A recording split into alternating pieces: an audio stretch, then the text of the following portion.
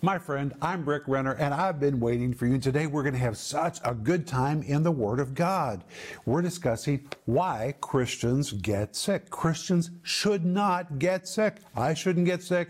You shouldn't get sick because healing is in the atonement. We saw that in Monday's program. If you didn't see that, please go to the archives and watch it or order the whole series. Jesus took sicknesses and infirmities in himself on the cross so we can be free of it. So why do Christians get sick? Well, that's what this series is about, and today's program is going to really be important. But the rest of the subtitle says, how to become healthy again. God wants you to be healthy to the end of your life, and you can be. But this series comes with a study guide so that you can read it while you see it or while you hear it. The reason we provide the study guide is because I want this teaching to really get down deep inside of you. I always quote Ecclesiastes 8:4, where the word of a king is, there's power, and I believe that. When you take the word of God into your life, it releases divine power in your life. Anyway, you can order this today by going online or by giving us a call. And right now we're offering you a book called Bodily Healing and the Atonement. I read this years ago, and it transformed my thinking about the work of the cross. Jesus really did pay the price for our sicknesses on the cross, and I understood it when I read this book. And we're also offering you Bob Yandian's book called The Grace of Healing. I laughed with joy as I read this book because I understood that all we have to do is reach out by faith and by grace take the healing which God offers to us. It's not hard. God has made it so easy for us to receive healing and to walk in divine health. And please remember that when you become a partner with our ministry, we send you 2 books as our way of saying, welcome to our family. And we really mean you'll be family. You'll be one of our partners. And together, we as partners are going to do something to touch people all over the world, people that are crying out and are saying, God, please send me somebody that can bring me teaching that I can build my life on. That's what we are doing in obedience to the call of God on our life. And when you become a partner, you help us do it. We join hands together. We teach with your financial gifts. We're able to take this signal around the planet. And the moment you become a partner, and thank you for becoming a partner, we're going to send you my book called Life in the Combat Zone, which is dedicated to partners, and Denise's book called The Gift of Forgiveness, because these books are always given to anybody who becomes a part of our partner family. And if you need prayer, reach out to us right now. I'm teaching on health and healing this week. Maybe you're struggling physically and you would like somebody to pray with you. Reach out to us. Call us right now or send us an email. The moment we hear from you, we'll release our faith and we'll believe for God to touch you physically and turn it all around. But I'll be back in just a moment. Stay tuned for a teaching you can trust, a message that will inspire, strengthen, and equip you with vital insights and understanding from the Word of God. Here is Rick. Reach for your Bible, and I want you to open your Bible to Isaiah chapter 53. We always use the Bible in this program. And in Isaiah 53, verse 4 and 5, Isaiah is looking into the future, and he's prophesying about the work of the cross. He says, surely he has borne our griefs and carried our sorrows, yet we did esteem him stricken, smitten of God, and afflicted. But the very first of verse 4, he says, surely. And in the Hebrew, it means indeed, verily, of a surety, categorically, emphatically, he hath borne our griefs. And the word griefs, remarkably, is the Hebrew word for sicknesses and diseases, and it can't be translated any other way. And then he adds, he has carried our sorrows. The word carried means to carry a very heavy load. So whatever these sorrows are, they were very heavy. Well, the word sorrows describes mental torment or even mental illness. Already we have found in verse 4, Jesus has carried our physical problems. He's carried our mental problems. Then when you get to verse 5, Isaiah adds, but he was wounded for our transgressions. Oh, praise God. The word wounded is the Hebrew word which means to pierce. It refers to the piercing of his hands, his feet, his side. The word transgressions refers to the sin issue in our life. Jesus paid the price for us to be delivered and freed and forgiven of sin. Then he was bruised for our iniquities. The word iniquities carries the idea of our rebellious nature, guilt, and even shame. Jesus came to set us free from shame. If you're dealing with any shame issues, Jesus wants you to be free of that. The chastisement of our peace was upon him. The word peace is the word shalom. It describes wholeness in every area of our life, including health. And with his stripes, we are healed. And the word healed is the word rapha. It carries the idea of divine healing, being physically made whole. In these verses, we discover healing really is in the atonement. Jesus dealt with our spirit, Jesus dealt with our mind, and Jesus dealt with our body. It's a package deal in the work of the cross. Praise the name of Jesus. Wow. And this is a promise for you. If you're sick in your body and you're a Christian, you're not supposed to be sick. Just like you receive forgiveness of sins, Jesus also gave you freedom in your mind and he gave you healing in your body. So the question arises, why then are Christians sick? Well, Christians are usually sick because they have violated some law or principle. And today we're going to see Christians get sick when they don't deal with bitterness and unforgiveness. Bitterness and unforgiveness will make you sick. Open your Bible to 1 Corinthians chapter 11, verse 27, where the Apostle Paul is describing communion. And you have to understand what communion is. Communion is the affirmation of a covenant with God, and a covenant with one another. How I wish I had understood that when I was growing up, but I really didn't understand. It was the affirmation of a covenant with God and with others. And when you partake of communion, you're affirming that you're in covenant with God, and you're affirming that you are in covenant with other members of the church. And if you're affirming that you're in covenant, but in fact you don't intend to keep a covenant with everybody else, then you should not take communion. And that's what he says in this verse. Wherefore, whosoever will eat of this bread and drink this cup of the Lord unworthily. What does that word unworthily mean? The Greek word means unfit, not equal to the task. It carries the idea of not matching the value of the act or the value of the task. You're feigning that you're in covenant with others when in fact in your heart you're really not. You're not fit for doing this. And if you do this, 1 Corinthians 11:27 says you will be guilty of the body and the blood of the Lord. And here he is alluding to Judas Iscariot. And if you want more teaching on communion, you should order my entire series on our website called Insights on Communion. This really is a transformative series which will give you brand new insights on communion and what communion means. But Judas Iscariot had already decided he was going to betray Jesus when he came to the Last Supper. And knowing that betrayal was in his heart and he had no intention of being faithful, he reached out and took of the bread and took of the cup, which symbolized covenant. He says, I'm reaffirming my covenant with everybody else here, when in fact he had already had betrayal in his heart. He was not fit to the task, and he was guilty of the body and the blood of the Lord. And of course, he betrayed Jesus. And the Apostle Paul here is using this illustration.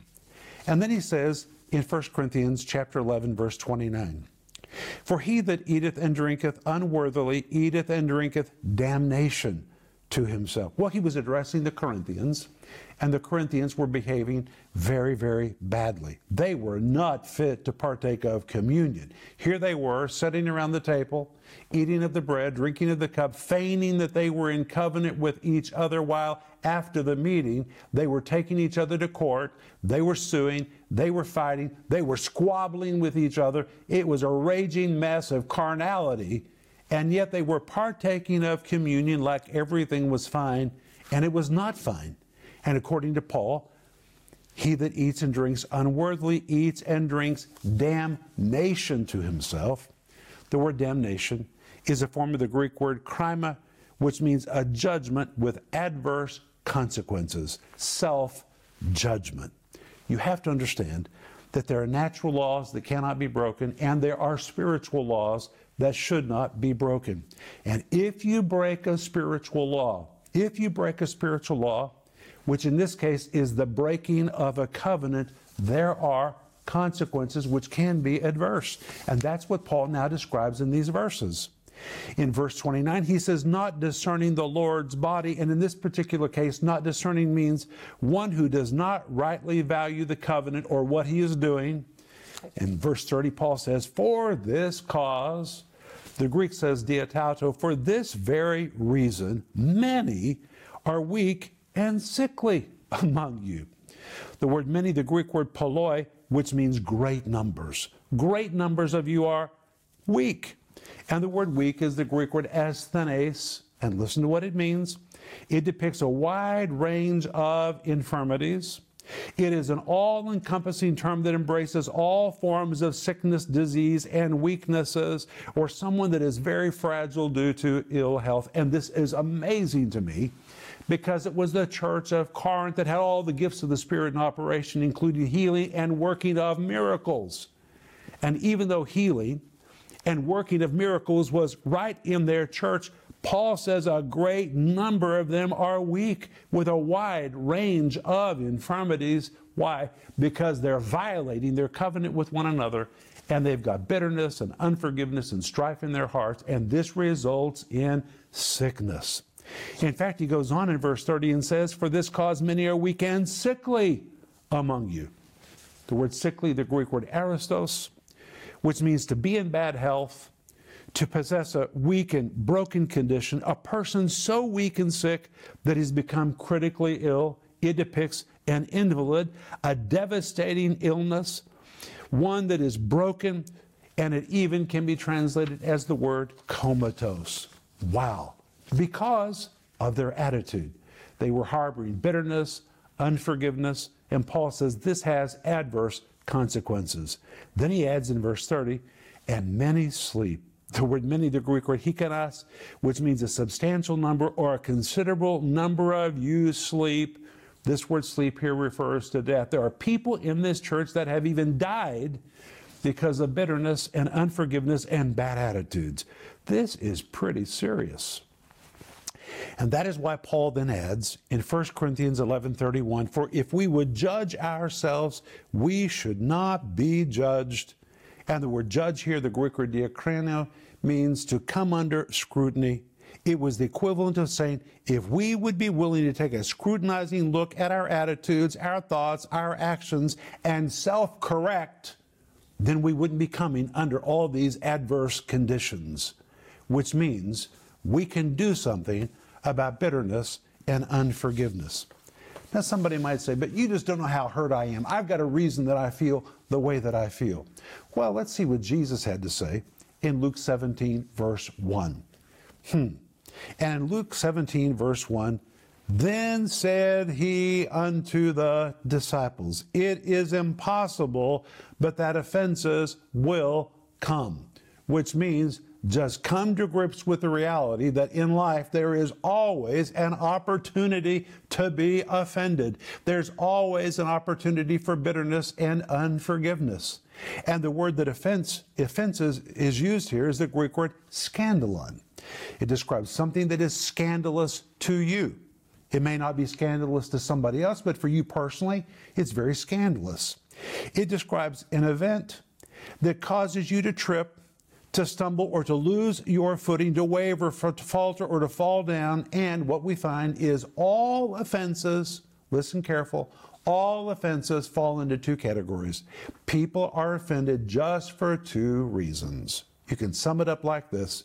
People get offended because of what someone did, or people get offended because of what somebody did not do. Those are the two reasons why people get offended. And when you're offended, you always want to take heed to the one that offended you. But in Luke 17, verse 3, Jesus said, take heed to yourself. Get a grip on yourself. Then he adds, if thy brother trespassed against thee, rebuke him, and if he repent, forgive him. But notice he uses the word if. In Greek it is the little word eon, which is the idea of a possibility which in all likelihood probably will happen. All of us have the possibility of being offended by what somebody did or didn't do. And Jesus said, if thy brother trespassed against thee. I think it's interesting that he uses the word brother, because we don't usually become offended by strangers. We just let it go. But when it is somebody that is near to us, that's when we tend to get offended. And Jesus said, if thy brother trespass against thee. The word trespass, a form of the Greek word hamartia, which is the New Testament word for sin, but it really describes one that messes up. He violates you. He does something wrong. He just blows it. He messes up. If your brother trespass against thee, rebuke him. The word rebuke, the Greek word epitome, which here means confront him, be honest about it. And if he repent, forgive him. What does that mean, forgive? Well, it is a form of the Greek word aphiemi, which means to permanently dismiss, to release it, to set it free, to let it go. In fact, that really is the best translation. If he repents, let it go. It means to discharge, to send it away, to liberate completely, to forfeit one's right to ever bring it up again. To irretrievably remove. That's what Jesus says. Let it go, and let it go forever if he repents, if he says that he's sorry.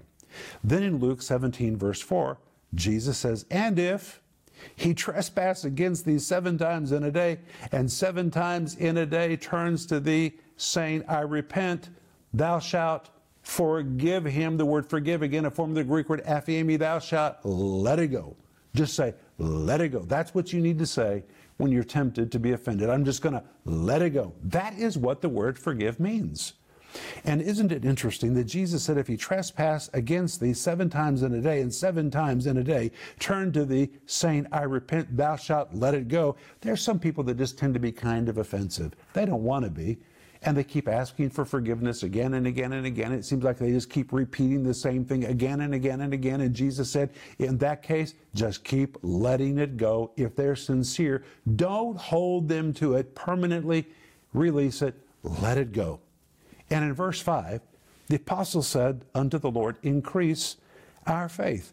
Verse 6, and the Lord said, if you had faith as a grain of mustard seed, you might say unto this sycamine tree, be thou plucked up by the root and be planted in the sea, and it should obey you.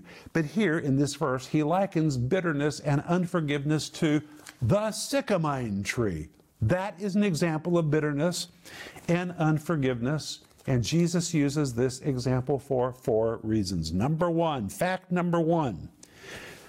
In Egypt and in the Middle East, the sycamine tree was the preferred wood for building caskets. It is casket material. It was durable, and this was the material they used primarily for building caskets. That is amazing. Number 2, the sycamine tree has a very large and deep root structure. In fact, it has the deepest root structure of all trees in the Middle East. The root structure of the sycamine tree is so deep that it's hard to kill a sycamine tree. Even cutting it down to a stump will not kill it. You've got to pull it up by the roots, and the roots are very deep. And likewise, just like bitterness and unforgiveness are casket material that will bury you, bitterness and unforgiveness have very deep roots. You can't deal with it just in a shallow way. You've got to go for the roots to get rid of bitterness and unforgiveness. Number 3, the sycamine tree produced fruit that was very bitter to eat. It's interesting that the sycamine tree and the fig tree produced a fruit that looked almost identical. Wealthy people ate the fruit of the fig tree, which was wonderful and luscious and sweet to eat. But poor people could not afford that, so they ate the fruit of the sycamine tree, which was bitter and tart. In fact, it was so bitter, you couldn't eat the whole sycamine fruit in one sitting. You had to eat a little and chew on it for a little while, wait, come back and chew on it again, and chew on it again, and chew on it again. And here we find bitterness and unforgiveness is like the fruit of the sycamine tree. You eat a little, walk away, come back, think about it again, meditate on it again, chew a little more, chew on a little more, chew on a little more, chew on a little more as you meditate on all the offenses that were committed against you. And just like poor people ate the fruit of the sycamine tree, if you eat the fruit of bitterness and unforgiveness, It will cause poverty to come into nearly every area of your life. Wow, this is powerful about the sycamore tree. Number 4, this is amazing. The sycamore tree was pollinated by the sting of a wasp. It was pollinated by the sting of a wasp. When the wasp put its stinger into the fruit, that is what pollinated the sycamore tree. Let me ask you, how many times have you heard somebody say, you know what, I'm bitter and I'm filled with unforgiveness because that person really stung me. The wasp got to that person. And if you allow the enemy to put his stinger into your heart, bitterness and unforgiveness will be pollinated in your life. Now you know why Jesus used the sycamore tree as an example of bitterness and unforgiveness. But in Luke 17:6, Jesus said, you can say to the sycamore tree, be thou plucked up by the roots and planted in the sea, and it shall obey you. Notice Jesus didn't say, think about it. He said, say to it. You've got to speak to bitterness. You've got to speak to unforgiveness. Your voice is your authority, and it will obey you. And Jesus says, you've got to say to it, be plucked up by the root. The Greek word here means to rip up by the roots. Don't just cut it off at the stump. You've got to be committed that you're going to remove this bitterness and unforgiveness from your life completely and command it to be planted in the sea. Wait a minute. The sea is salt water. If you plant a tree in the salt water, you're going to kill it. So Jesus is saying, don't go for a temporary solution. Kill this thing in your life. Command it to be planted in the sea. And Jesus says, it will obey you. The word obey, the Greek word hupokuo. The word hupo means under. The word akuo means I hear. When you put the two words together, it means it will be subservient to your command. When bitterness and unforgiveness hear your voice of authority and you tell it to shut up and be planted into the sea, it will obey you. But you have to do more than think about it. You've got to speak to it and take command of it. Now, Christians get sick for various reasons. We shouldn't get sick because healing is in the atonement. But today we've seen from 1 Corinthians chapter 11 that if you have bitterness and unforgiveness in your heart toward other believers, you can be weak, you can be sickly. Some people can even die from bitterness and unforgiveness. We've now seen from Luke chapter 17 that if you eat the fruit of this sycamore tree, bitterness and unforgiveness, it will make you poor in your relationships, poor in your mind, poor in your finances, poor in your health. And this is one reason why Christians get sick. But if you'll speak to bitterness and unforgiveness and command it to be planted into the sea, it will obey you, and health will begin to flow back into your life again. I'll be back in just a moment, and I want to pray for you. Why do Christians get sick since Jesus purchased their healing on the cross? Rick Renner says, years ago there was a period of time when I was sick over and over again, and I asked God, why am I getting sick when Jesus purchased my healing on the cross? The answer I heard from God changed my life and helped me get healthy again. In this 5-part series, Why Christians Get Sick and How They Can Become Healthy Again, Rick shares the insights he learned from the Lord that helped him begin to walk in health. These powerful insights changed his life, and they will change yours too. In this series, Rick shows you the dangers of not recognizing healing is in the atonement, not taking time to rest, not dealing with bitterness and unforgiveness, not putting an end to worry, not taking good care of one's temple. By listening to this series and applying its truths, you can activate God's healing power in your life. And the series is available in digital or physical formats starting at just $10. In addition to this teaching series, you can also get the books Bodily Healing and The Atonement by Dr. T.J. McCrossan for $10 and The Grace of Healing by Bob Yandian for $13. Rick says these two books are so powerful. If anyone wants to receive healing, they need to read these two books. Don't miss this special offer, the 5-part series, Why Christians Get Sick and How They Can Become Healthy Again, and the books Bodily Healing and The Atonement, and The Grace of Healing. Call the number on your screen now or go to Renner.org to order. Call or go online now.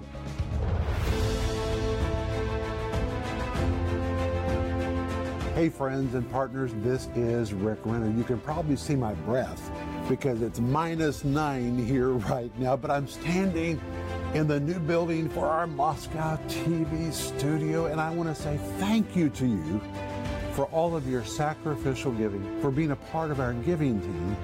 Phase 1 enabled us to construct this building, and it is completely paid for. The building itself, the windows, the doors, all the way to the roof, even the heating system. And in Phase 1, we were enabled to purchase our building in Tulsa, and now we have secured it. But now in Phase 2, we need to finish the interior of this building. We can't move into it the way that it is today. But my friends, in a very short time, we're going to have cameras working in this building, and from this location, we're going to be sending teaching that people can trust to the ends of the planet. And the focus of Phase 2 is finishing this facility. And as I told you before, it's not about buildings. It's about having a building so that we can create programming that will change people's lives. And I'm asking you to please pray about being a part of the giving team to finish Phase 2, which is completing the interior of this building. And I promise you, we will be so careful with every penny and every dollar you give. We understand the value of money, and we're going to pray for God to magnificently and massively multiply your giving back to you again. Thank you so much. Please become a part of our giving team to finish Phase 2 as we complete the interior of the Moscow TV studio.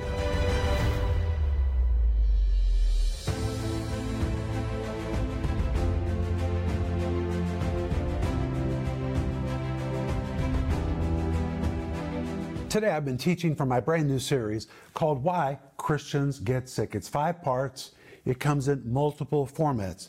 The subtitle says, How to Become Healthy Again. It is not God's will for you to be sick. Healing is included in the atonement, but there are reasons why Christians get sick. Today we've seen that if you have bitterness and unforgiveness in your life, it can result in sickness in your life, and that is not the will of God for you. And you can be set free of bitterness and unforgiveness, and health can flow back into your life again. But you need to order this series and hear it, and it comes with a study guide. And right now we're also offering you 2 books that are just wonderful. One is called Bodily Healing and the Atonement, a book that I read years ago that made such a difference in my life, and I know it will make a difference in your life as well. And we're offering you Bob Yandian's book called The Grace of Healing, Revealing God's Heart to Heal. God wants His people to be happy, and God wants His people to be healthy, and that is why Jesus included healing in the atonement. But I want to pray for you right now. Father, I thank you in the name of Jesus that when Jesus died on the cross, He paid the price for our sin, for our peace, for our physical wellness. Lord, I thank you for all of that. And Lord, today we release bitterness and unforgiveness in the name of Jesus, so divine health can begin to operate in us again. In Jesus' name, amen. Hey, I'll be back tomorrow. We're going to continue. But remember, Ecclesiastes 8:4, where the word of a king is, there is power.